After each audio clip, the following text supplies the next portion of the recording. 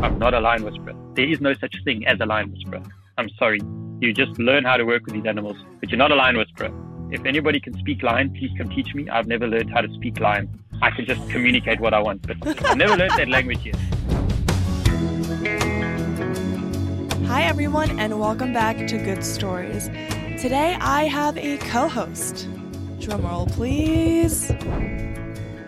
My sister Ava. Hi, thank you for having me. Hello.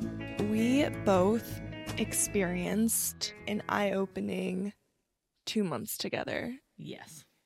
About 4 years ago, in 2018, we volunteered at a wildlife conservation rehabilitation center in South Africa. And it is headed by Anthony, or as we call him, Ant Peniston. And he is our guest today, and we are so excited to have him on. But I felt that we needed some recap. We needed some background exposition to give the listeners, because when we have him on, we're going to just dive straight into everything, and probably should take a step back. And it's probably good for us too. When we were in South Africa for 2 months, I came back and had 3 days to pack and go to college. Yeah. So we immediately separated. Yeah. After being stuck together for 2 months straight. Stuck together. Going through just interesting times. Yeah. And we didn't really even talk about it with each other, rehash what happened until, I'll tell you, it's probably closer to a year later when we're like, hey, do you remember Africa? Or was that just a fever dream I had one day? So where were we in South Africa? We were in all days South Africa. It's closer to the border of Botswana than it is to, say, the South Coast, which is where most people are familiar. I'm excited to have Ant on to just even explain why he was there. Like, why did he and his family choose all days? He wasn't from there, so I'm confused how this even started. And this is probably going to be a theme. Ava and I showed up, and we stayed for 2 months, and we didn't even know what was going to happen that day. Sometimes not even that hour. The only thing that was guaranteed to us was meals. Which is nice. Yeah, I'm not complaining. French fries every meal. I just knew how to have French fries every meal. That was my single steady thing. And Ant has a pretty wild background. I keep saying the word wild. I know. But yeah. Like a little pun ping, like ding, a ding. Pun ping, that's so funny. So Ant started a school, which was the most low-key thing. Yeah. Because we were on the Lion Project, and it was a lion rehabilitation center.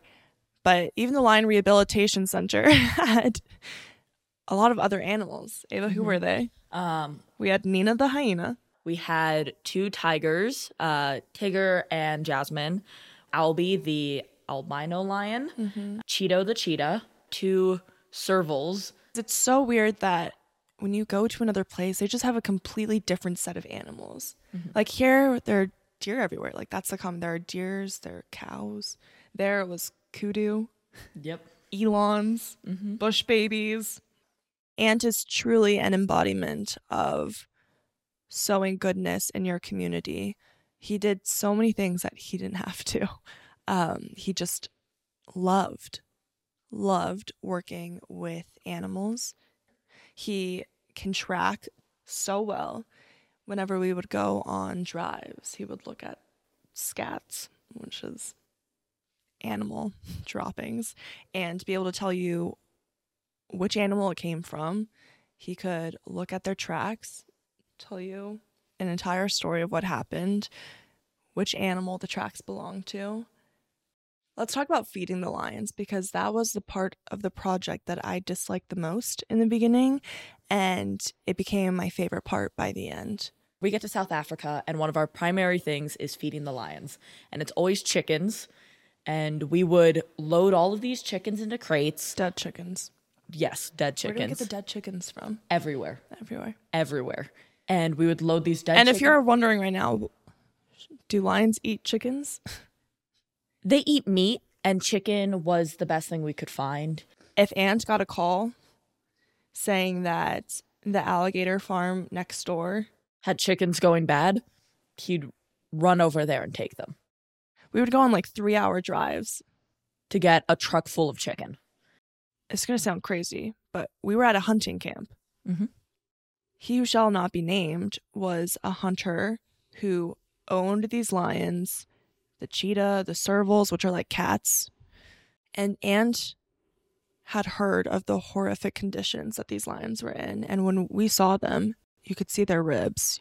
So it was a hunter-owned reserve. But Ant had basically claimed the lions. He made a deal where he could look over and manage the camp, like all of the lions. Mm-hmm. He would bring in his own food. He would take care of them. He would patch up the enclosures. In this scenario, these lions are literally starving to death, and they're going to be sold for canned hunting or for Eastern medicine. Mm-hmm. What do you do? And fought tooth and nail to get as many lions as he could and take them to his Botswana reserve. So I'm going to save that story for Ant to share in more detail, because I'm sure he'll tell us things that we hadn't even learned. Mm-hmm. Feeding is definitely something Lexi wasn't ready to do when she first came. I remember I showed up and I was like, okay, feeding the lions, let's go. You try to wear gloves, and essentially it's frozen chicken. Oh my God, they were frozen chicken. Crates. So when we started, there was some semblance of order, and the chickens were all in crates. And so we'd be reaching it, we'd be like banging it to get it unhooked, and then we'd just toss it in from the back of a truck. And Lexi was, I'll be inside the truck. I'll sit inside the truck. I'll take notes. And yes, so I was the note taker. We'd be throwing chickens in, just do as many rounds as we had chicken for. I sat with the vegetarians. Yes, the vegetarians. Yeah, because the vegetarians weren't going to. One vegetarian did, but the others were like, I'm not touching the dead chickens. Yeah. So I sat with them. Mm-hmm. And yeah, you could try to wear gloves, and I tried to wear gloves. So I went from sitting in the car to like, okay, you guys like need help, so I'll come help. I'm gonna wear gloves. It doesn't work. Oh my God. And then like the frozen chicken talons would tear through the gloves. Because there's like whole chickens. So then there was just a point where I took the gloves off, and literally and figuratively. Literally and figuratively. I took the gloves off, tossed in the dead chickens. Mm-hmm. I remember when it happened. We were standing in the back of this truck full of chicken, and that was like just up to like our knees, and just throwing it out there. And the feed wasn't going the best. It was, we were behind. There were lions that were trying to like climb out. And to get if you food. missed, oh my God, the climbing lions. So the lions would climb the fence, which is why we put the electricity up. Mm-hmm. But the electricity was faulty. Sometimes it worked, sometimes it didn't. And then the days where the electricity was not working and we were feeding, not good days. They're hungry. They're ravenous. So they're trampling over one another to get to, oh my God, to get to the fence. If we weren't fast enough with feeding, like if the chicken was too frozen, I remember the days where like in the beginning we had to really learn timing. If you don't have a crate, if you don't have like 2 crates of chicken already ready to toss in, and they were like still frozen and you had to try to break them up, and you're like stomping on the chickens to break them apart. If you're halted in front of one of the lion enclosures, they're climbing the fence, they're going to try to get over. Mm-hmm. Oh God. And I just remember the lions were climbing. If you missed, people would miss throwing the chickens over the fence, and they would fall at the front of the fence, or get stuck, or in get the barbed stuck wire at the top. Yeah, so then they would be pawing through. Oh my God, I remember Ava getting out of the truck, going to go grab it, and one of the lions paws, like reaching through the fence, barely missing her head. I remember it so her life flashed before her fell, eyes. And so here's the fence. I was like, Ava, here's the if chicken. You get eaten by a lion, mother would never forgive me. You're never doing that again. I just saw like 5 lions trying to get through the fence to get to that chicken. Yeah. And I was like, that is so dangerous. So I jumped out of the truck. Which isn't dangerous at all. Reached as quickly as I could to grab that lion. I remember grab the chicken. I remember pulling it, and as soon as I pulled it out, a paw reached out right to where my hand just was. Get inside the truck. And I'm like, you get out here. It's the equivalent of like you're on a boat in the ocean and there are sharks swimming around you. You threw chum into the water and then you jump out of the boat to go swimming. To grab the chum, though. To grab it the had chum. Purpose. There was a purpose. Morale got low at some points. Yeah. We kept thinking, we don't know how this is going to end. We have no idea if we're going to even be able to relocate these lions to Botswana, to Ants Reserve there. What were some of the hardest times that we experienced? I mean, we both know. Are we going to talk about Nemo? I think it's important to talk about Nemo. So this used to be a goat enclosure. So the space between them was about waist high, and lions can jump that. And as we learned, I never really thought of lions as jumping, but yeah, these lions jumped a lot. They were learning, and it was terrifying to see. It was like even I kept saying, they're learning. It was a Jurassic Park moment when you see like the velociraptor try at the door handle. There's one lion originally that could jump, right, and would do because it to get food. Yeah. Because we would feed one enclosure, then we'd go over to the next one and feed them. And so we kept counting, and we're like, these numbers aren't adding up. Oh, right, because we would parse out the number of chickens per number of lions in each enclosure. And then when we'd get to the next one, we're like, there were 7 here, now there are 8. Our numbers keep changing. And finally we realized one lion was jumping between them to get more food. And as soon as one did, the others were like, this lion's onto something. So that was one jumping lion scenario. And then Nemo. So this was a more dangerous situation that we didn't think it was dangerous at first. Yeah, because he had a buddy or something like that on the other side that he would hang out with. So at first we were like, that's funny. Oh, he's just hanging out with his pals. And we were like, integration of the 2 lion enclosures. Like that's why we called him Nemo, because he was just swimming around. He was just going around doing his thing. I forget how we ended up there. I'm already sad. We were working on adding a big enclosure, and we divided half the group to go feed and the other half to stay and keep working on the enclosure. And I was in the feeding group. And I think you were in the enclosure, like you were building. Yes, I was building the enclosures, and I heard a noise from the opposite end of the camp. And like it sounded like some yelling, but also there's so much yelling when you're feeding. There's just so much going on. It's chaos, pure and utter chaos feeding.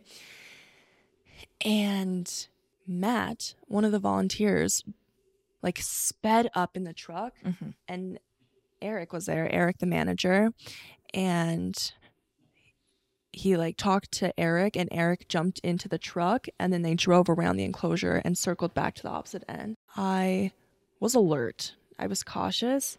I was like, this doesn't feel right, but I don't know, maybe it's nothing. 10 seconds later, I registered the sound as yelling, and I thought the worst. I thought Ava is being eaten right now by lions. They are screaming. And then once I heard that it was screaming, I really heard like it. All then. you heard was... And everyone else was like, it's fine. It's just feeding. There's always something going off a little bit. And I took off. I dropped all of my materials and sprinted down the dirt road to the opposite end of the camp, down to you guys. And the yelling got louder and louder as I ran closer. And I thought, Ava is gone. Mother's going to kill me. And Ava's gone. And then I see you in the truck standing. And I was just like, oh my God, because I'm also very winded. But also I was like, okay, she's alive. Whatever's happening, at least you're okay. I'm still sprinting closer, and I'm like, what is going on? They're just like yelling at the enclosure. I look over, and Nemo's neck is in the mouth of one of the biggest lions in the enclosure. I remember we were feeding, and we went to the one enclosure that Nemo would jump into a lot, and it was just, we noticed a lot of activity.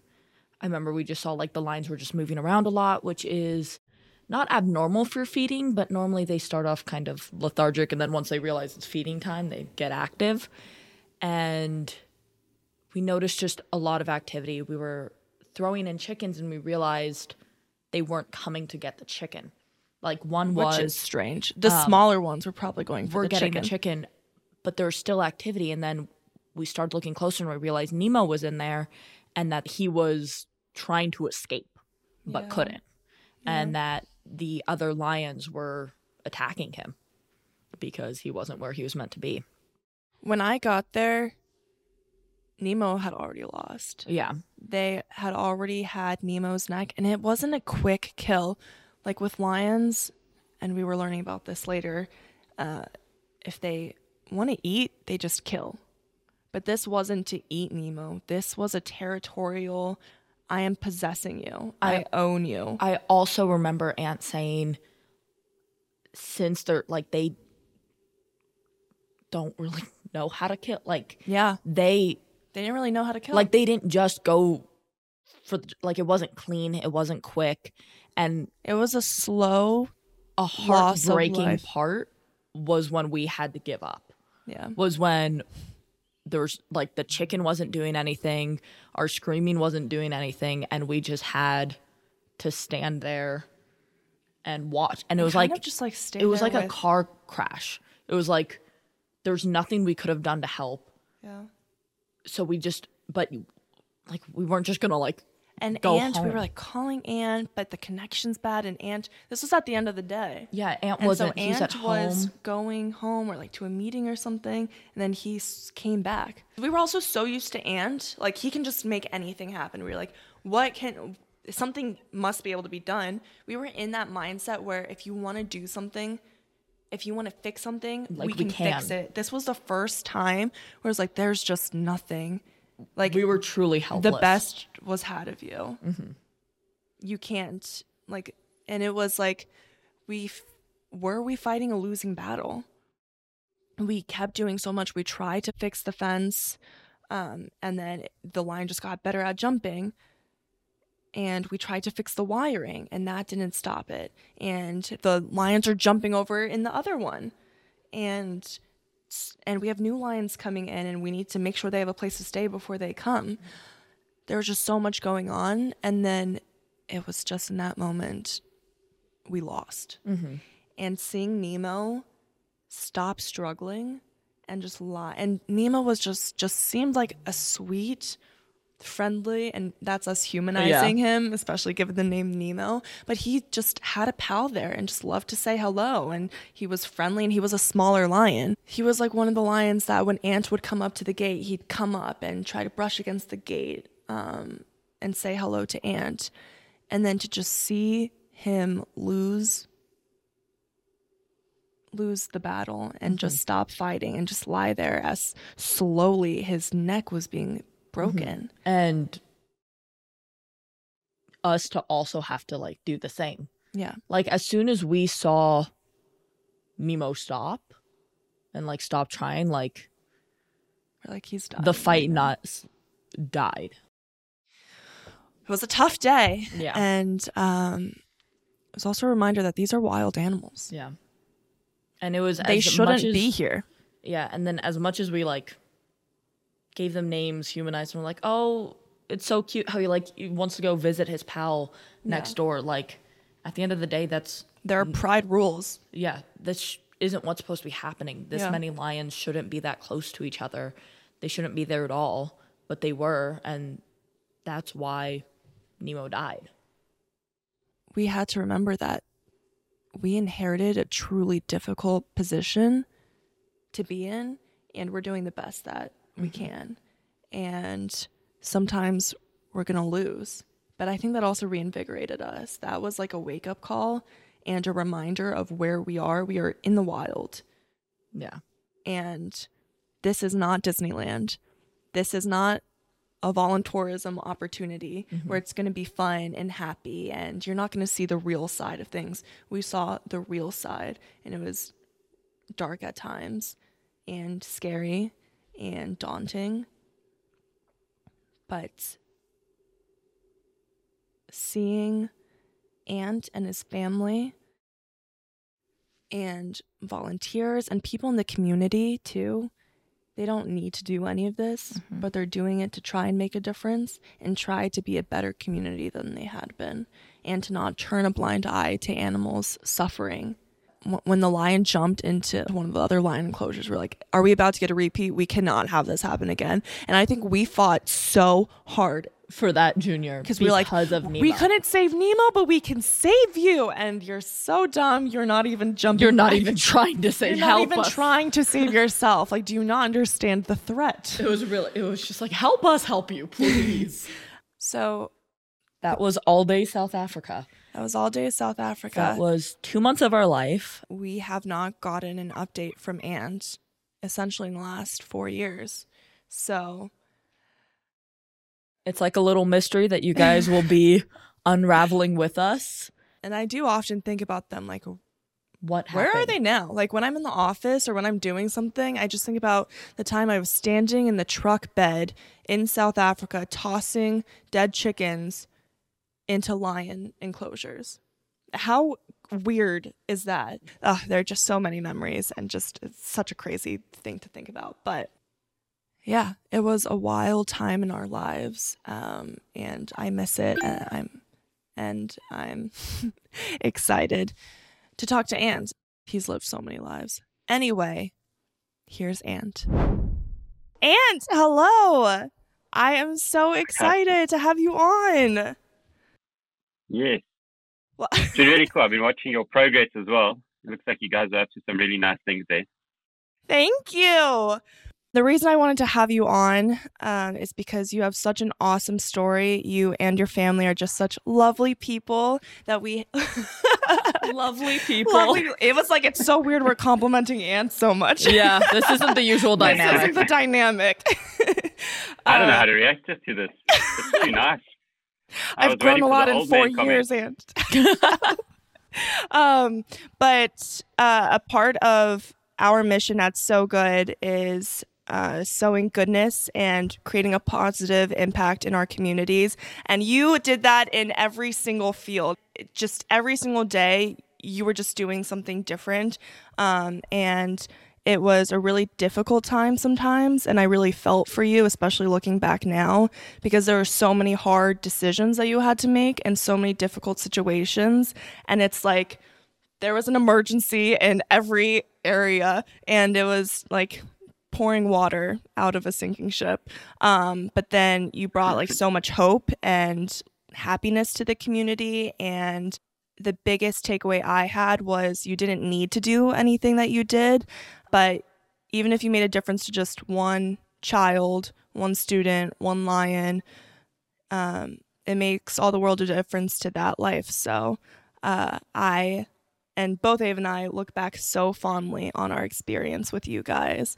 And those 2 months have carried so much weight for us, even 4 years later. So last time we saw you... A lot has happened. I know. Last time we saw you, we were on... By the way, can we say Walter? Ava and I have not. We've just been saying. A mysterious businessman. A mysterious man. Flew in from these. Let's just keep it to his first name. I don't hold back anymore because he broke all our agreements. So we'll keep it on the first name. We won't go into his surname, but we can say his first name. Okay. Perfect, because I don't remember his last name. I don't think I ever knew his last name. Perfect. It was just always Walter. Anyway, he who shall not be named is now Walter.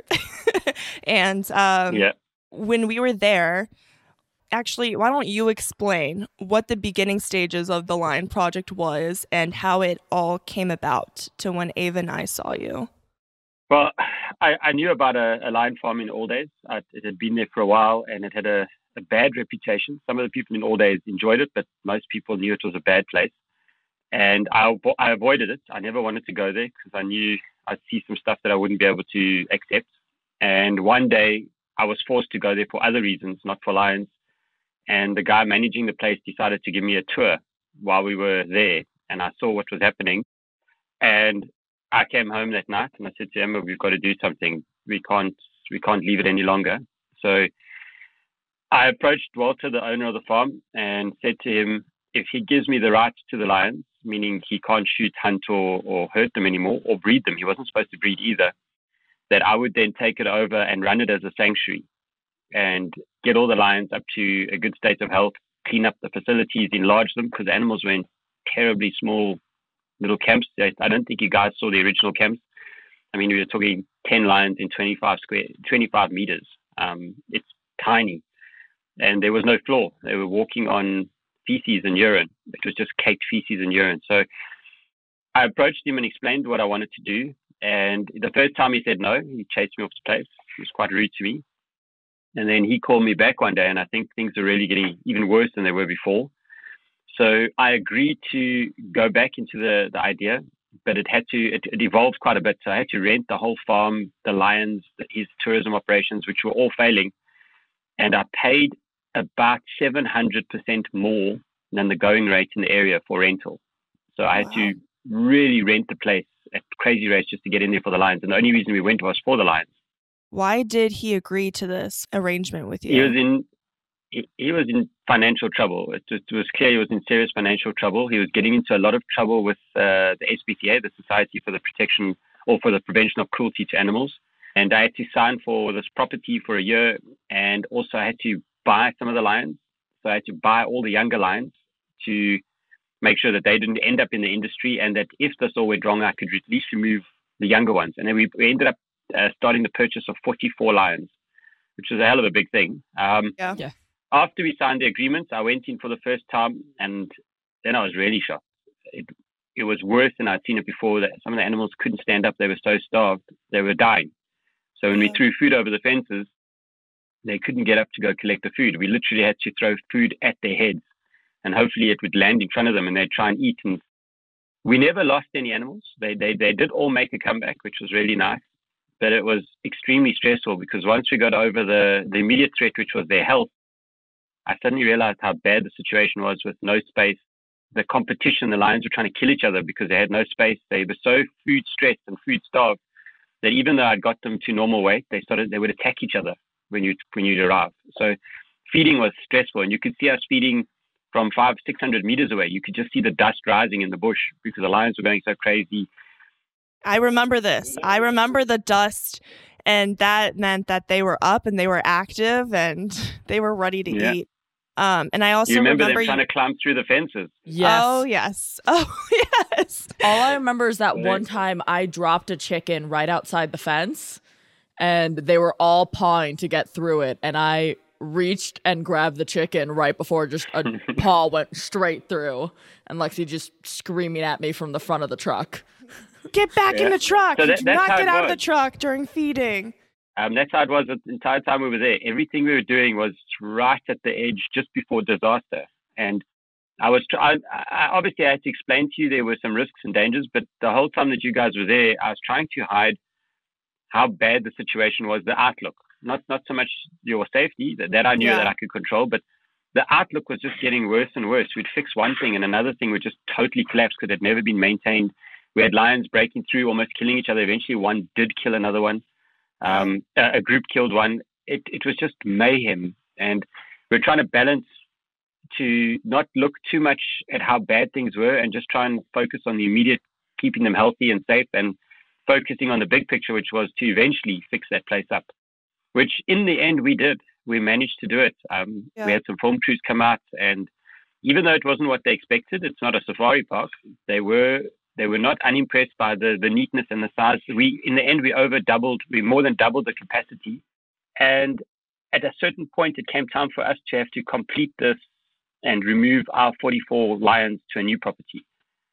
Because where we were, I mean, having agreements, I didn't fully trust what his end goal was. So I knew I'd remove our 44 lions, and I'd still care for the others as long as he'd let us. And what we had done is we were paying in stages, obviously, to buy 44 lions at commercial line. It wasn't fully commercial, but it was in the millions that we had to pay, and we were raising this. We were in the process of paying, and when it came to the final payments, which was the major payments, he more than doubled the payments on me. And he came up with some stupid argument that, that when we agreed on this, that was a year ago, all the lions were small. Everybody knows big lions will cost more money because they're worth more. And I said, but that's why we paid the deposit when they were small. And that's why I spent all this money looking after all of them. And we still managed to care for the lions for another 3 months after that. And I just decided that, look, we're just going to have to look after these lions and slowly get this right, to get the lions onto us and into our name. And in that period, we had another huge falling out, a ridiculous falling out. And I was barred from coming back onto the property. So that all happened very fast after that. And then within a space of months, everything just unraveled. The lions were back in a state of starvation. He got into lots of other issues. And there was one incident where there was a fire on the farm. And the lady looking after the farm, who has no lion experience, would every now and then would call me and say, I need help. But because he was so angry and so anti me, I had to sneak food in. So I would go get food for the lions. Then I would have to meet her at our school, transfer all the food onto the truck so she could get it back, so she didn't have to say the food came from me, because he was so anti-me and the lions were starving. Anyway, so one day there was a fire on the farm, and I could see it when I was driving around the farm around the outside. And I called and said, let me come and help. I see that if I estimate that fire is very close to the lions. And she said, no, she's not allowed to at all. If he finds out that I've been on the farm, there's going to be huge trouble. So I left it, and I called some of the farmers to see if they would go help, and none of the farmers would help because they're all very angry with him. I called her back and I said, you've got to let me on this farm. This is going to be a tragedy. And she said, no, she can't. She's going to get into trouble. And I had to explain to her, can you imagine that fire rips through that farm now and 100 lions are burned to death? The fallout, you don't have to worry about the animals. The fallout, the trouble you're going to be in is far worse than if you let me in to come and help. So eventually she gave me permission against his. She did ask him again. He said no. She gave me permission, and I went on, and that was the first time I'd seen the lions in a long time. They were all not looking very good. The camps were back to no electrics working. The fences were broken. Lions were breaking through. Back to that whole stage again. But I focused on the fire, and it nearly got out of control. We managed to kill the fire. And then it turns out that he was really angry that I'd gone onto the farm and stopped the fire, which is insane. But it just shows you the way of the people in this industry think. There's no regard for the animals' welfare. Without anybody knowing, the lions were confiscated, sent to another hunting farm, which is really sad. But at least they're being well looked after. The places that they're at, the facilities are good, but the outlook is bad. But the lions were removed from him. Which lions were taken? All 44? All the lions on Walter's farm were taken, and on his other properties as well. All his lions have been confiscated. He's not allowed to have predators anymore. He's left. He's in another country now. So that's how it all ended up. It's really sad. I wish it could have ended differently, but it didn't. But I do know that we did save those lions' lives, and we stopped them from. It's one thing to die if you're being euthanized, but it's another thing to slowly die to death in your own feces and urine. There's certain things that are more acceptable than others. So, of course, I advocate against it. I don't believe in any type of this stuff, but at least we did what we did. We did change the situation. Only a few people ever saw what we did in there. A lot of people have a lot to say. They go, well, this should have just been left. Let those lions die once and for all. But somebody like yourselves, you guys saw what we were dealing with, and you can't just simply walk away. Either you put them down fast or you fix it, but you can't leave that. And my problem with the whole situation was, even the guys that were trying to do the right thing, the only way they could do it is things had to get so bad that they get confiscated. That's ridiculous. For me, it was tough to say, okay, well, let's let lions die of starvation before we've justified to step in. That's just ridiculous. So it ended the way it did. I know we did some really good stuff there. It's led us onto other lions that were also in trouble, so we've rescued a whole lot more lions. And also there, you'll see some crazy footage. Somebody's filmed it, and hopefully it'll be released soon. And I mean, we went and rescued 10 lions out of a vehicle shed. They'd been kept in a vehicle shed for months. They hadn't seen light. Stuff we see it's just insane. So we managed to get those lions out of there, and we're working with other lions. So yeah, it's led us to different opportunities, but I still believe that what we did was the right thing there. And we fixed a really, really bad situation and made it less bad. And at least the lions had decent facilities. You had so many tough decisions to make, and I definitely saw how morale could get low during our time there. And you were so good at managing everything and staying calm. At least in front of all the volunteers, you stayed really calm, and every disaster that came on or anything difficult that happened, you just automatically thought, what can we do? How can we solve this right now and then also think of a longer term solution. And there's always those two things that were in our minds, like how can we fix the problem right now and then also keep the long term goal in mind. I think we all kind of understood that we have no idea what the outcome of this is going to be. We have no idea how this is going to end, but these animals are suffering right now, and how can we help?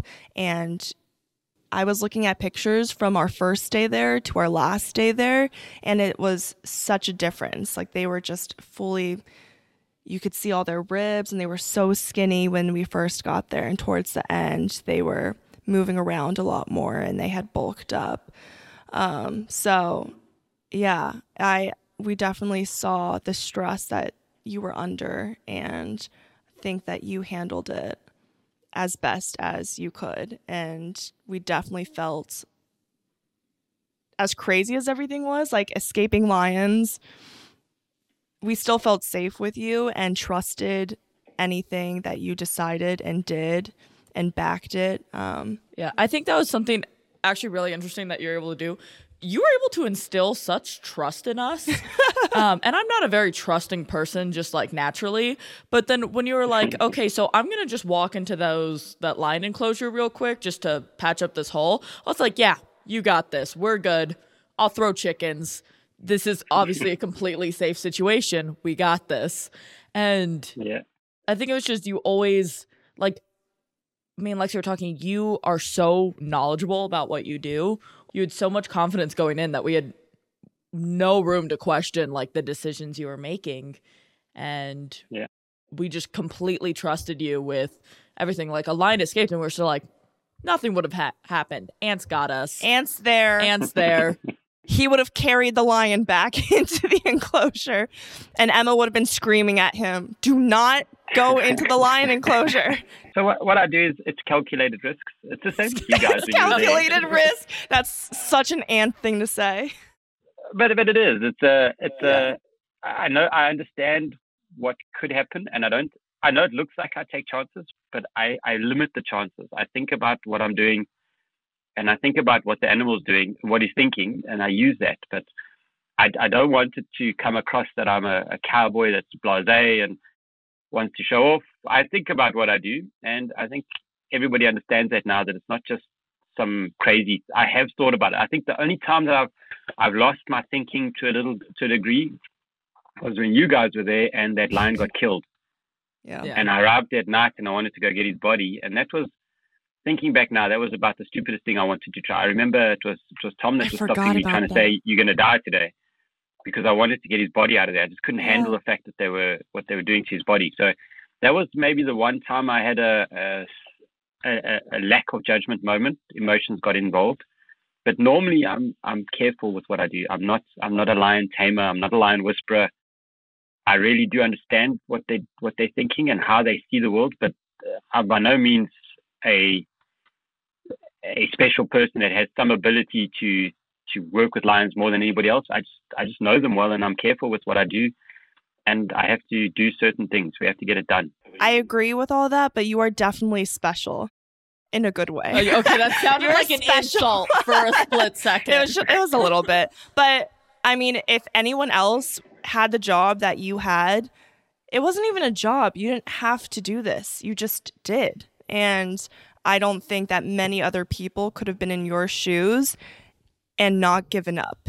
And no matter how dire the situation was getting towards the end, you didn't give up. And I think that's such a testament to who you are and how much you love animals and wildlife and just doing the right thing. So yeah, I give you major props.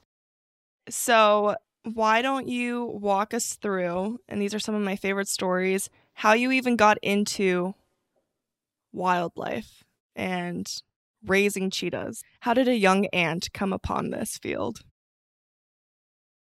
Sure, we're going back a long time now. I was 18 5 years ago, so it's 5 years ago. Okay. I haven't told many people this. I had serious dyslexia when I was younger, and I really struggled with reading. It wasn't dyslexia for the same reasons as most people are, but there was something that prevented me from reading. I was struggling to read. I really couldn't write well. I couldn't spell. And at a certain point, I mean, I was still doing well at school. I was hiding it. I was able to recall when somebody speaks. I could remember almost everything. So I could get away with it. But at a certain point, it was coming out. And at the same time, I hated living where we lived. The city was a horrible place. I hated the buildings. I hated the pollution, the noise. So I decided when I was young, I want to work in the bush one day. I want to work with animals. And I started watching documentaries, and then I started seeing movies, not movies, but like documentaries of people doing more hands-on work. And they became my role models. I wanted to do what they do. And then I found a book which was called The Last of the Free by a person called Gareth Patterson. And I forced myself to read this book because I wanted to read this. There was no movie. There was no choice. I had to read this book. And halfway through the book, things just started coming right. I could read it, and it was like, bam, something clicked in my head, and I could read this book. So I started reading every book I could, written by people that had real experience, not just like fashion stuff and that. And I decided this is what I'm going to do. So I started writing letters to all these people. I was in grade 8, and I started writing letters telling them that when I get older, I'm going to come and work for you. And I never got any responses. Obviously, I'm sure they get millions of these, but I kept up with it, and I was persistent. And eventually, one of them came back to me and said, okay, well, let's see what happens when you finish school. Finish school and let's see what happens. I also managed to get myself into a very good ranger training program, again, because I was just so persistent. I was still in school, and I managed to go work for them during my school holidays. And so I did really well there. Through that person that I was telling you about, that author that had written these books about lions, I wrote him more letters, and he got me a job in a lion sanctuary.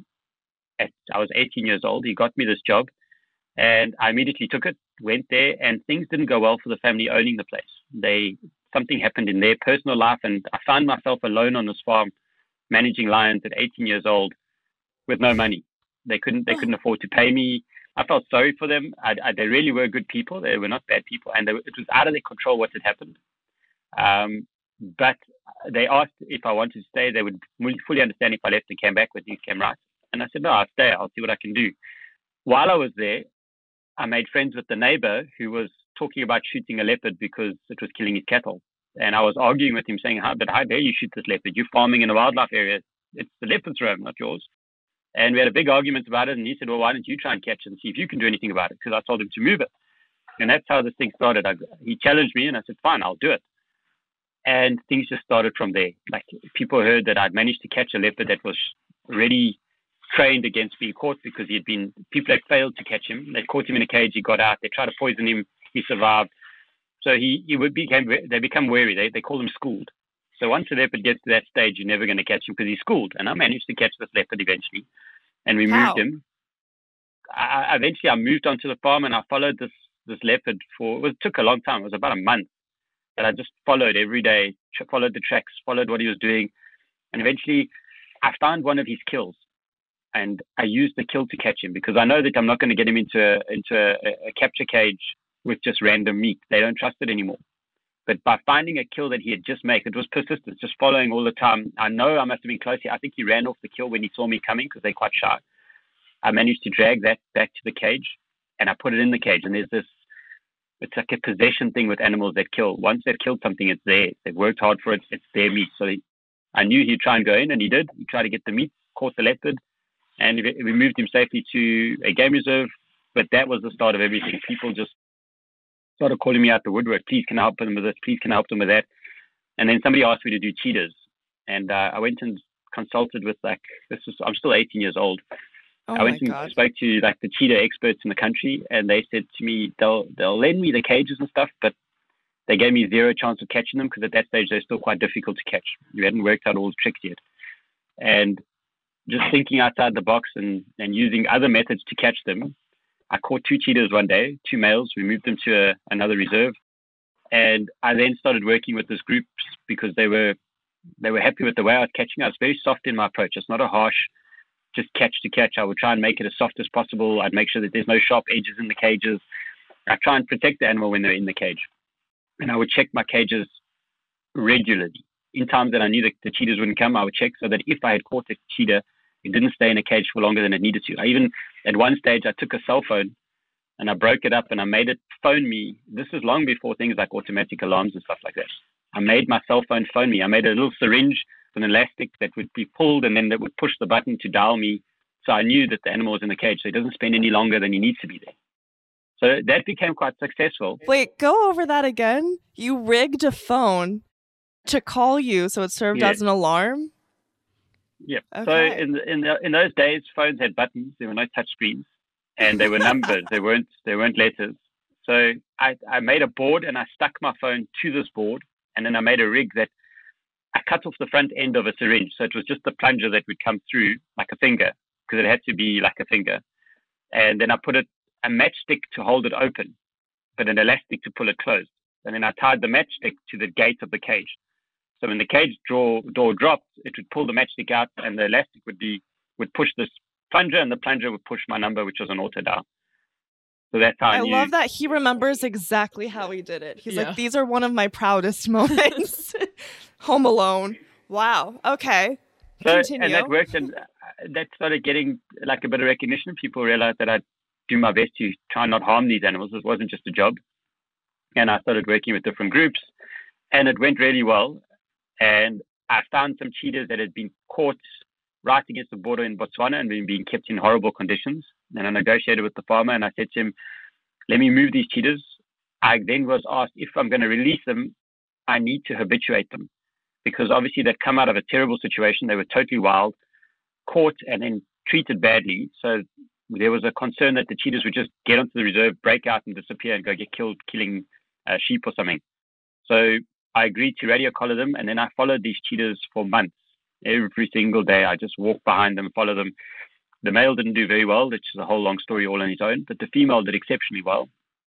And I would just follow her every day and let the reserve know where she is and what she's doing. But it got to the point where she just accepted my presence, and I could sit next to her and go to sleep next to her, and she would just be there, totally wild cheetah. And you would go to sleep next to her where? Like in the wild? In the bush. It did get bloody hot during the day, so I'd track her down in the mornings. But now we're really far from a vehicle, so I just wait until it gets a bit cooler. So I'd sit against a tree and read my book, and sometimes I'd fall asleep next to her, and she was just, I think she was comfortable with me because it meant that none of the other predators would give her any trouble. She was very relaxed, and we had a great relationship. She just allowed me to do this with her. But then we had some big floods, and she crossed the river onto a very small corner of the reserve, a fenced corner.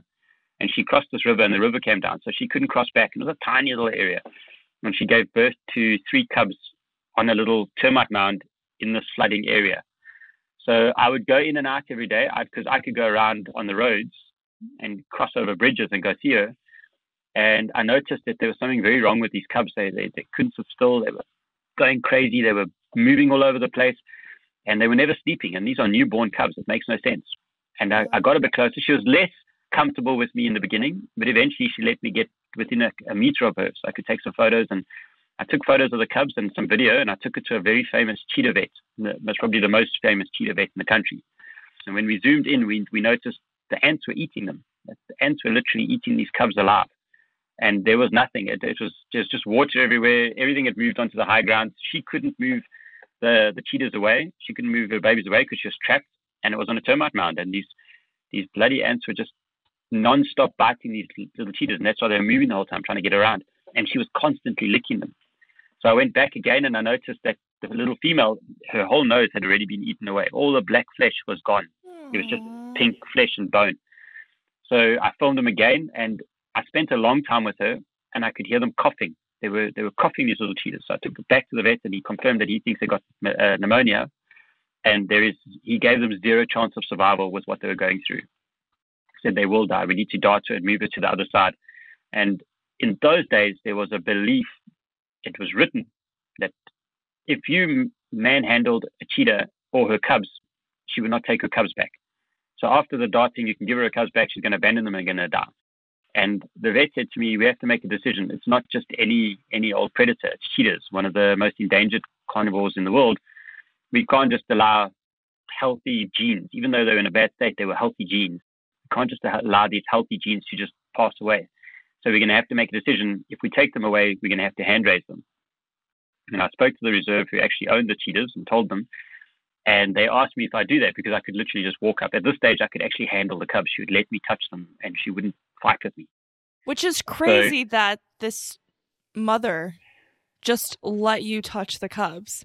Which I'm sure if anyone else had tried, what would she have done if it was anyone else? Well, they asked me to do this because they're not life-threatening animals. They're not big enough to kill you. You can fight them off, but they're very aggressive and they show off and they make a huge song and dance. And people worried it was going to go wrong. She might try and pick up the cubs and run away while we're trying to move them. So they asked me if I'd do this for them. And I agreed that I'd do it, but I said I'm not raising pets here. I'm not bringing people pets. That they must go back into the wild. That's the rule if I get involved here. And I'll get them back into the wild, but they must go back into the wild. So at this stage, I'm 19 now. So we agreed to this. I moved into this little hovel of a place. I had to barricade it up so when the lions came around, they couldn't get into the cheetahs because there were wild lions in the area. And I raised these cubs. And it went well. We had some crazy stuff happen. I wasn't allowed to walk with firearms, so I had to walk in this big 5-game reserve with my cheetahs every day. I wasn't allowed to use firearms or anything because I didn't actually work for the reserve anymore. One day, the male lion killed one of my cheetahs, Max. And at that stage, I had to move back into the bush with the other one because cheetahs, males bond for life, and they have very, very close bonds. And they can actually pine to death almost if they lose one. They spend so much time looking and waiting for the other one that their body gets to the point where they can't hunt in the wild anymore. So I had to move into the bush with my other cheetah, re-establish my bond with him. And I lived with him like that for about 4 or 5 months, that every night I would spend in the bush with him. And then during the day when it was really hot, I'd go home, shower, and do some stuff that I normally had to do. But as soon as it would get cool again, I'd move into the bush with him to try and move him because that male lion was trying to kill him. He was hunting him, was literally looking for him to kill him. So I'd move this cheetah up and down, and if he'd kill, I'd park my vehicle next to it, and I'd sleep on the back of the car, and he'd sleep in the bush eating his food. And if I'd check every hour, I'd wake up and check the radio collar signal. So I had an alarm that would wake me up every single hour. I'd wake up, do a quick check. If the lions weren't in the area, I'd go back to sleep. If they were there, I'd have to move him if they were getting close. And it was easy to move him. I mean, he'd jump in the car with me, and I could drive him. But if he'd killed, he was going nowhere. And he just jumped into the car with you. Yeah, he'd just jump in and drive. I took the back seats out, and he'd sit in the back and watch where we'd go.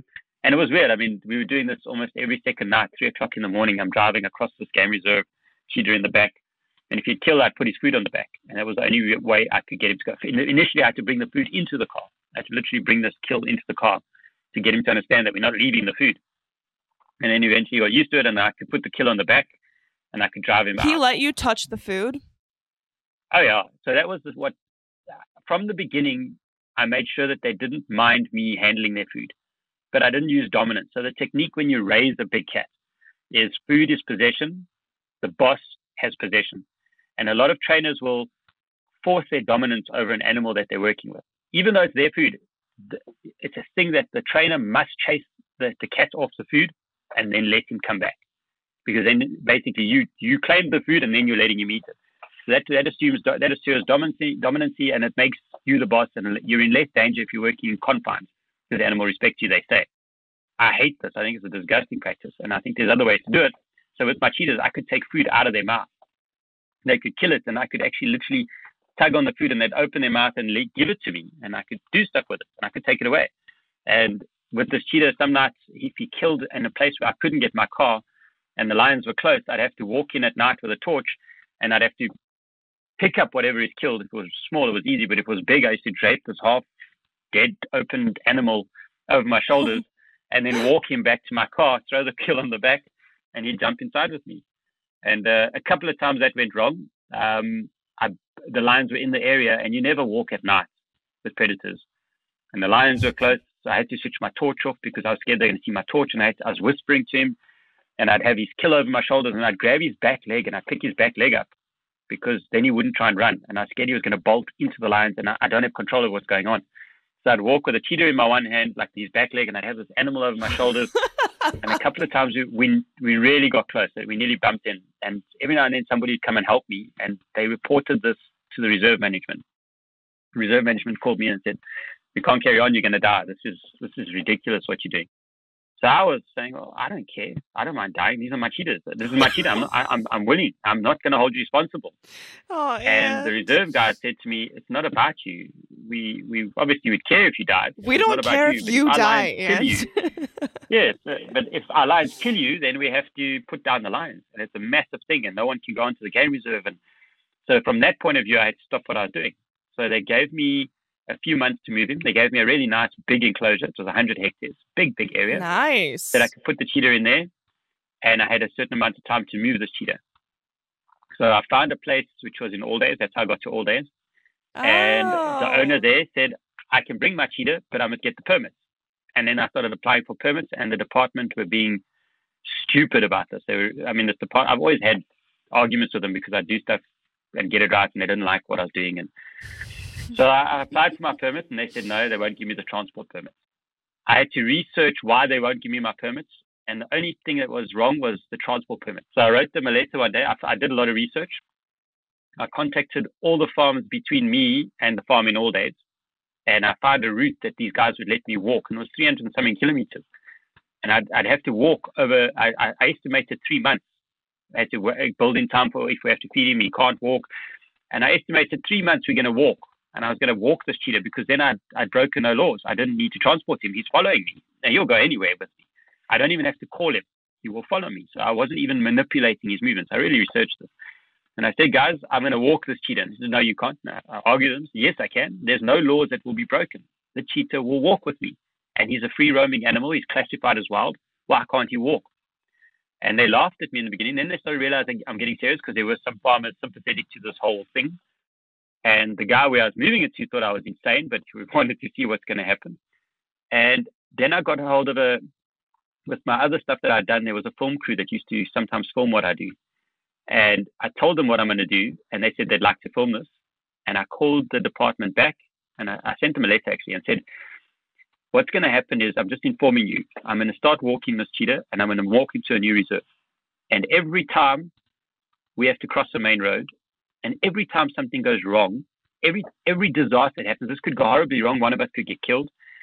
If this goes wrong, every time I'm going to be interviewed by this film crew. And every single time they're going to say, but why the hell are you doing this? I'm going to say, because this, and I mentioned his name, this idiot in this department refuses to give me a transport letter. And then I got my permits. So from there, I got my permits and I moved the cheetah, and that's how I got to All Days, and I started working with the cheetahs there.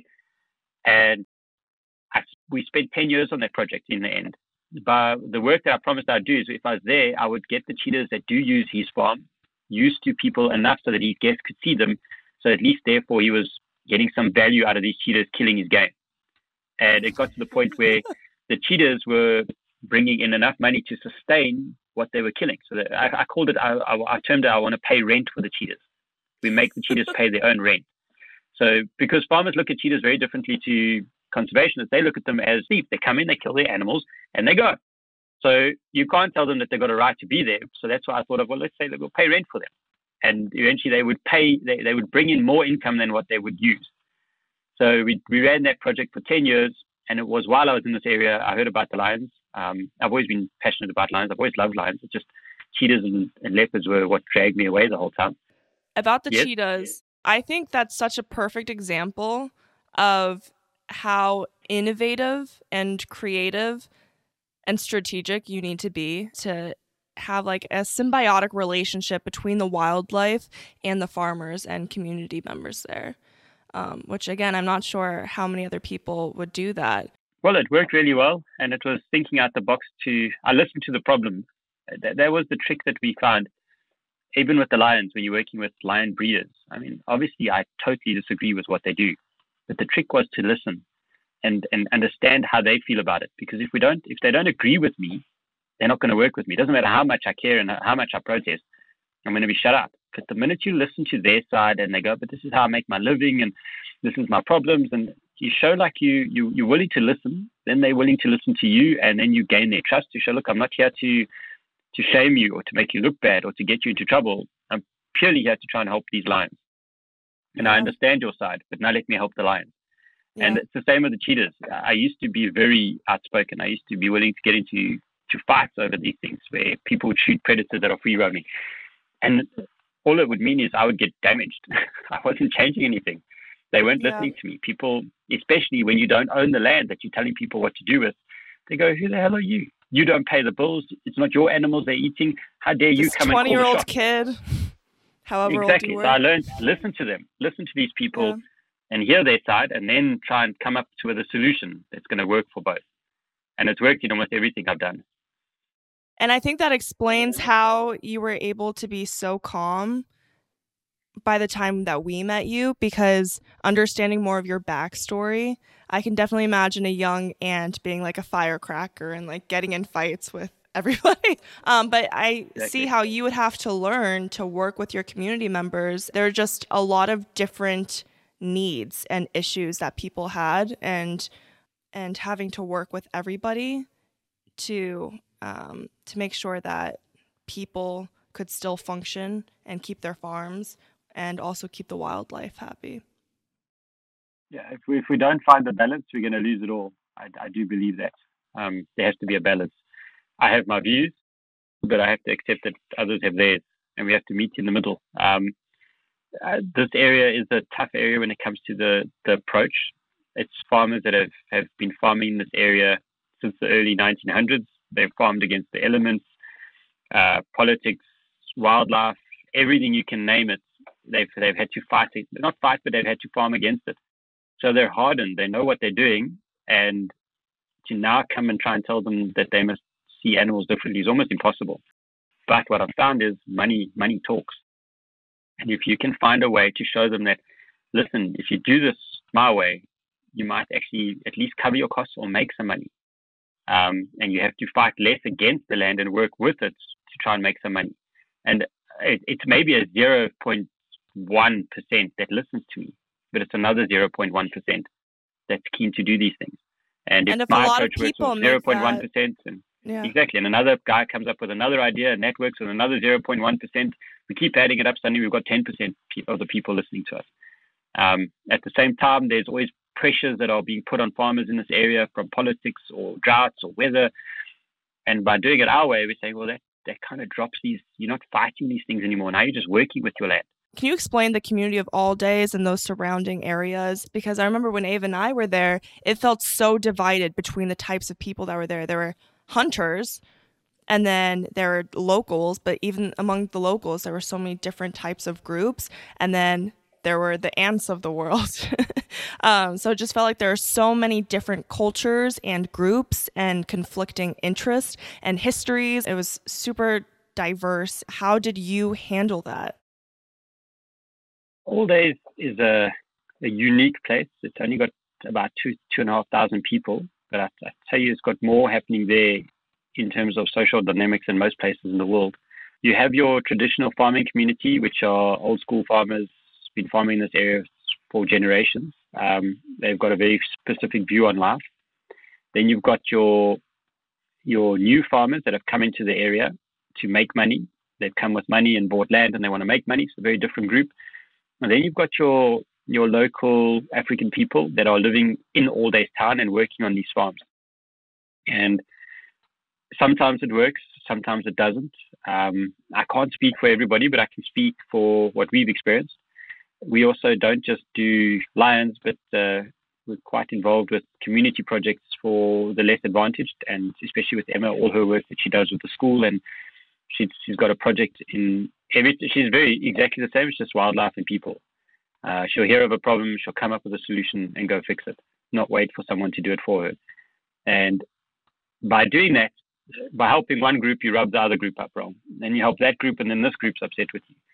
And we find that it's very hard to get people to come together and just understand everybody else's problems. And we've been trying to fill that role where we go from one group to the next group, and then suddenly people that were willing to work with us on one thing suddenly don't want to work with us at all because of the other thing.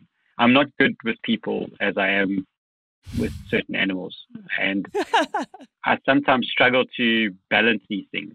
I don't see the signs. I don't see somebody getting difficult or changing their minds. I don't see it in time, and I wish I could, but I don't. And that sometimes can make it very difficult working in this area. But there are some really awesome people that have really supported us, that we really support. So it's not, I've changed from saying it's All Days. It's now there's some people in All Days But there are some people that are also absolutely amazing.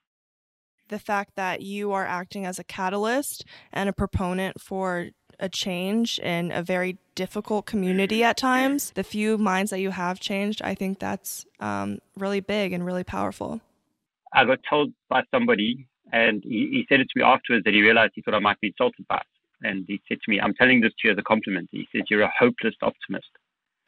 And I did actually think it was a bit insulting in the beginning, but he meant it in a nice way, saying that doesn't matter what happens, you've got to be optimistic and try and find the solution in the problem. And that's what we've done with the Lions, especially with the Lions. Even though the big picture looked hopeless, we had to not look at the big picture and just look at what was in front of us, working towards a better big picture. But if I'd looked at the big picture first, I would have walked away and just been depressed about it. So that's the way to look at all these problems. And it's not just here, it's everywhere in the world. Yeah.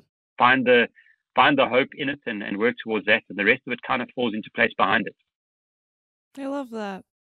Is it true that, not is it true because I know it's true because you told me, so I hope it's true, but Ant's actually been lying to us this entire time. That going back to the cheetahs, that they would pee on your bed? So cheetahs, my cheetahs would pee on my bed, but I know for a fact that they just urinate when they get comfortable sometimes. But it was also a way to, I think, to make themselves feel not more comfortable, but it would be a familiar smell to them after they'd urinate on the bed. And then it got to the point where they weren't allowed on the bed anymore because of this. I mean, when I say a bed, it wasn't like I had a nice bed in the bush. I had a futon mattress on the ground.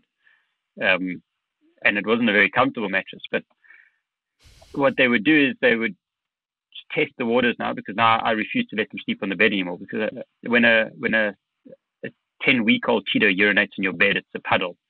When an 18-month-old cheetah male and his brother both urinate on your bed, it's a disaster. And then it happens again and again and again. And I'm living in an area that gets to 40 degrees some days. And I live in a shack because there wasn't anywhere else for us to live, because I had to be away from people. So when you've got big cheetahs urinating on a futon mattress in a hot box for 3 months, it becomes unbearable. So after trying to clean the mattress, the rule was they're not allowed on the mattress, because they wouldn't pee in the house. They wouldn't pee in the shack. It was just when they were on the mattress. Otherwise, cheetahs are very much like cats. So the rule was they weren't allowed on the bed anymore. And if they slept on the floor, they wouldn't urinate. At one stage, they'd learned that they're not allowed on the bed, but they wouldn't let go of this. They loved it. So while I'd be sleeping, especially the one cheetah, his name was Iggy. He was the one that was closest to me. I would watch him out the corner of my eye, because he'd wake me up when he started shuffling around. And then he'd put one paw on the mattress. And then he'd hold it there until he thinks that I'm used to the new weight shift and the change. And then 10 minutes later, he'd put his next paw on the mattress, and he'd put his head on the mattress. And he'd keep dead still. And then 10 minutes later, he'd slowly stiff some of his body weight, and he'd put his first back leg on. And after about 20 minutes or so, he's got his whole body on. And as he brings his last foot up and he thinks I'm asleep, he rolls over and he starts purring from happiness. And a cheetah purrs like a diesel engine. It's really loud. And then I kick him off again, and then this whole process would start again. But I'd laugh because he's so clever in what he's doing, but at the last minute, he's just so silly, he lets me know. But it was getting to the point where I had to make a decision. The cheetahs are part of my life, but there has to be limits of how far, because it was getting tough for certain things. Yeah. Oh boy. Is this story true? Because I might have made this story up. That The bald spot? what bald spot? Oh, never mind. I just remember Ant saying once that you had gotten a bald spot in the back of your head because of my cheetahs God. licking your head. That. Is that true? That's very true. It's grown back a lot, but Charlie still says it's there. You're still healing from it. It seems like it's getting bigger again, and I don't have cheetahs anymore. But what they would do is, a cheetah's tongue is extremely rough, so it's like a cat times 20. And they use it to pluck the hair out of the animals that they kill before they open it up. And as a comfort thing, they would groom me. And it's how they form bonds as well. But my skin and a cheetah's skin and my hair and a cheetah's hair is very different. So they'd groom me from both sides. And then one of them would focus on the top of my head. They'd sit above me because they're very tall. and they'd lick my head if I was on the ground. Or that's when I used to drive that cheetah away from the lions at night. He would sit behind me and lick my head while I'm driving. And I would let him because it means he's focused on my head and not focusing on what's going on. And he would sit behind me and lick my head the whole time while we're driving. And sometimes he'd regurgitate on me as well because he's just killed and he's got all this fresh meat. And now we're driving and he'd regurgitate down my back and on my neck like this. And I'd have to just try and scoop it off and check it and then keep going. And then he'd lick my head. There's been some crazy times, but that did cause some trouble for my hairline. Yeah. Oh my God. Can you tell us about some of the other projects that you guys worked on besides the Lion Project and Emma's work and your guys' work with the schools? Okay, so Emma's work, I'll start with that. Being a mixed race couple, it wasn't always easy in a community that's still very old school and ultra conservative. But Emma is a very social person. You've met her.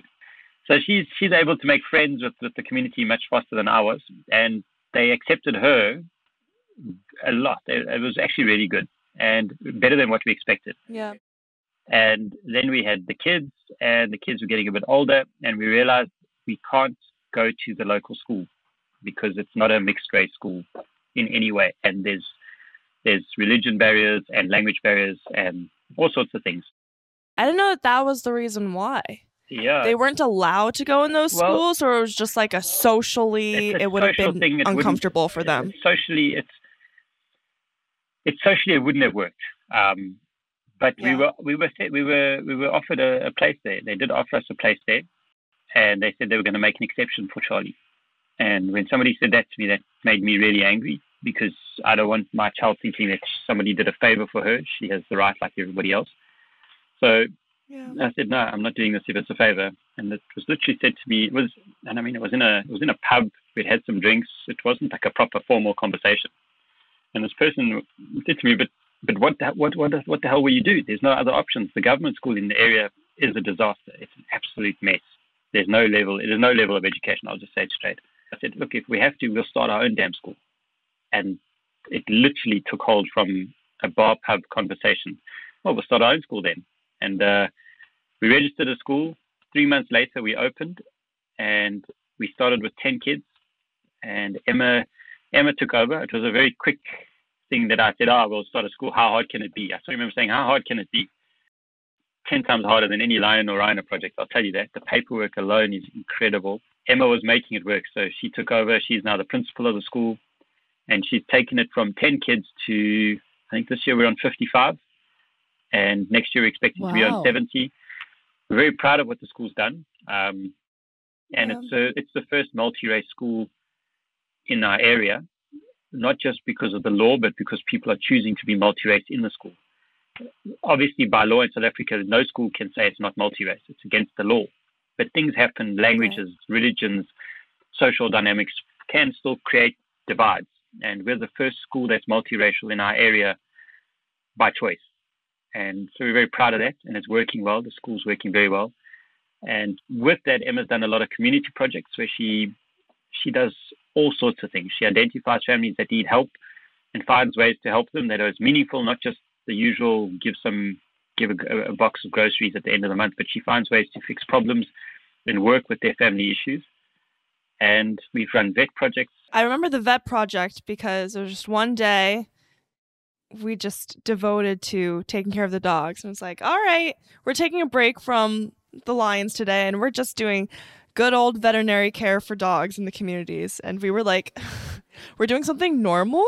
It feels strange. How normal was it? I just remember being in the back of the truck with Eric, just like walking into houses, asking for people's dogs. And then just like a random kid just coming in, like holding his dog. We had like 15 people in the back of the truck. We drove him back and did vet care and then dropped him off again. Yeah. So normal's relative. I mean, compared to everything else we did, and we couldn't understand what Eric was saying to people's families, but it seemed like a negotiation that was happening. Like, are your parents home? We're just going to take the dog for an hour. Don't even worry about it. Don't even worry. So Bring him back good as new. Some people would obviously come to us for help. But Yeah. there is still a feeling of mistrust. Like, why is people just coming for free offering vet care? So it takes a while for people to trust you. Yeah. And then there's those groups where you want to help the dog, but the owner doesn't really realize they need help. And those are the ones like the ones with skin conditions, the ones that have got like, I mean, we once found a dog with its eye hanging out. It was just hanging out. And nobody was doing anything, hoping the dog was going to be okay. And we had to negotiate to take the dog so that we could fix this. And so that's what you must probably saw with Eric is when we see a bad animal and the owners aren't really interested in the vet care, then we've got to kind of not force the situation, but convince them that to let us do this care because the dog needs it. And then some of it is the owners desperately need the help and they bring the dogs to us. And on the third or fourth year of that, it started working well. People started trusting those days are good days. And that's part of like our project. So you guys came out on a set lion volunteer project and I'm moving away from that completely now. So I don't want to do set projects anymore. It's basically a life experience. You come out and experience what we're doing on the day because some people will get to us and that is complain. What the lion experience was. It was well, not, that's it. This is a set day. This is what's going to happen. Complain. People will complain that what? It was that I would one day we'd go do dogs in the community. They go, but I booked a lion project. Yeah. I want a schedule. And that's another thing. Normal volunteer projects can give you a schedule for a 3-week period. You're going to be here for 3 weeks. On this day, you'll do this. And every day they will tell you what you'll do. I wouldn't even be able to tell you what you're going to do on day one when you get here. Because I'm going to do what we need to do on the day. I'm not just going to make a plan and stick to it whether something's going wrong or not. So I'm changing it from a volunteer project to a life experience project. Different volunteer projects, they would give you an exact schedule on Sunday, the 18th, from 8 a.m. to 5 p.m. This is what you are doing. Yeah. And your website was just... Lions. Good luck. Hello. It was just like, you'll come down. We don't know if you'll go back, but... You will come down. And I really was drawn to that. I didn't want something that was geared towards tourists, giving you the happy, bright side of things. I wanted to get deep in the mud. And yeah, like you said, it wasn't a project. It was more of an experience. Yeah.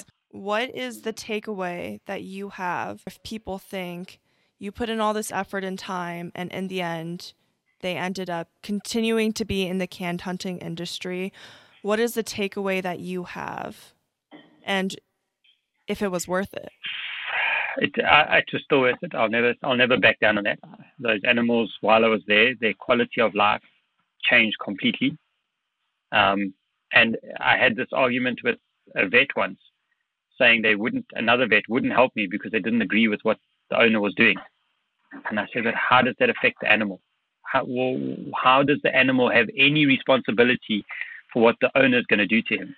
You can't take away care from an animal because the guy that owns them is doing bad things with them. Yeah. And now what must be considered is, I don't know if you've heard, but there's a directive been put through from government that canned lions must now be stopped completely. Breeding and hunting of lions in South Africa has to stop within a certain amount of time. And they're putting in a framework into that now. So that's not a great thing. It's a very good thing, but there's going to be serious problems with the worst of the lion breeders. They're going to just abandon their lions. I think those lions are going to go through worse before this ends than better. It's not going to be, let's look after them now. They're going to just be abandoned. We're going to have a lot of tragedy. Probably illegal hunting. Exactly. Sure. Or that people just to spite government. Farmers are like that. They'll go, you know what? You want to tell me I can't do this? This is your problem. I'll walk away. And they'll just leave them to spite people. They'll just leave them. But these lions that were at Walter's place, where they are now, I cannot see this person doing that because he's got a reputation to uphold. And he is more than capable of sustaining these lions in another way other than hunting. So I think they're actually quite lucky in the end. I think they got to the right place. I would have still liked to have had some of those lions that we had worked hard to come to us because we built these big new facilities for them. But so be it. At least they're better off. But I wouldn't change a thing. I would maybe try and I would have changed not trusting as much and thinking that contracts would hold up and things like that. Maybe that I would have changed, but why we went in there and what we tried to achieve, I wouldn't change. We did achieve what we needed to do there. What's your plan next? What's next for Vision Africa / Lion Project / just general experience? I'm optimistic about the next few years. I think it's going to be amazing. The nice thing is We have some filming being done at the moment, and if we're lucky, we'll get hopefully a 6-part series on Netflix. And if we can get that on there, it's going to expose our projects, expose the work, expose canned hunting industry. And the idea is to put a positive spin on it, because everything that's ever been released has been so negative and so emotional that it almost turns people away from watching it because they don't want to see it because they can't help. So we want to explain the bad side, but show the positives and how it impacted just the individual lives that we've worked with. Did you watch Tiger King? I did. You did? I did. I'm shocked. It was lockdown. What were we going to do? Like you won't even watch Lion King without having a conniption, so I'm surprised. You probably had to pause it every 5 I watched seconds. Tiger King. I was horrified. I considered maybe not letting anyone film my work after that. But, I mean, what a character. And it's absolutely nothing of what we do. And unfortunately, people were more interested in the human aspect of it. Very few people noticed what's actually happening to these animals. It was all about the politics between people. Ava and I watched the first episode and couldn't even watch anymore, but we were outraged. We were like, tigers are solitary creatures. Why are there like 14 of them in one enclosure? It's so unsafe. Yeah. I feel like if I never went to South Africa, I would have watched Tiger King like everyone else. Yeah. And I'm like, wow, these are such It would have wacky, sensationalized the people. Yeah, these are such wacky characters, and there just happens to be tigers there. Exactly. And they felt very like prop to the story. Like it wasn't at all about the animals. Yeah. But I think because of our experiences actually watching the show, like I didn't care what he was talking about at all. Yeah. I was just looking at these tigers, tigers, and I was just like, and there were lions there. Yeah, there were like lion cubs a lot of and lions. tigers. And I was just looking at it, and I was just like, this can't be right. Like none of this should be. I was like, Ant would have a thing or two to say about this. I've had to take a long time to think about, do we film? Because I don't know if you remember, but I was quite adamant. I don't want to be the feature of photos working with the animals. I wanted it to be about the animals. And I said, if we ever film, it has to be filmed without the human and from the point of view of the animal. And then Tiger King proved that for me. I don't want it to be a human story that includes animals. There must be an animal story that includes humans. I'm not special. I don't have some ability where I can have this one-on-one connection with an animal and tell it what to do with my brain. Because of what I did with those cheetahs and in the environment that I did it, it was so dangerous. It was so hostile. I was young. I had no protection. The only way I could keep me and the cheetah safe was to learn to read their body language. And I had to find a way to teach them to read mine so they could understand when I do something, this is not interest, this is fear. You need to follow me. I don't have a chance to tell you, you need to get up and follow me. And I would watch them. They were my warning signs because they're much more alert than I was. So I'd be able to tell the difference between alert, fear, anger, amusement just by looking at them. I could read it. But it's not a special ability that I'm psychic and I have a spiritual connection with an animal. I just out of necessity had to learn how to read them, and therefore I got comfortable with them and worked out how to show them what I want. And I can read their behavior. So with the filming, I had to make sure that we don't end up, I don't want a situation where people think I'm a lion whisperer. I'm not a lion whisperer. There is no such thing as a lion whisperer. I'm sorry. You just learn how to work with these animals, but you're not a lion whisperer. If anybody can speak lion, please come teach me. I've never learned how to speak lion. I can just communicate what I want, but I've never learned that language yet. What is something about conservation, whether wildlife conservation, land conservation, that people might not realize that you've had experience with and you'd like people to know? Well, definitely Africa is not what you see in the documentaries.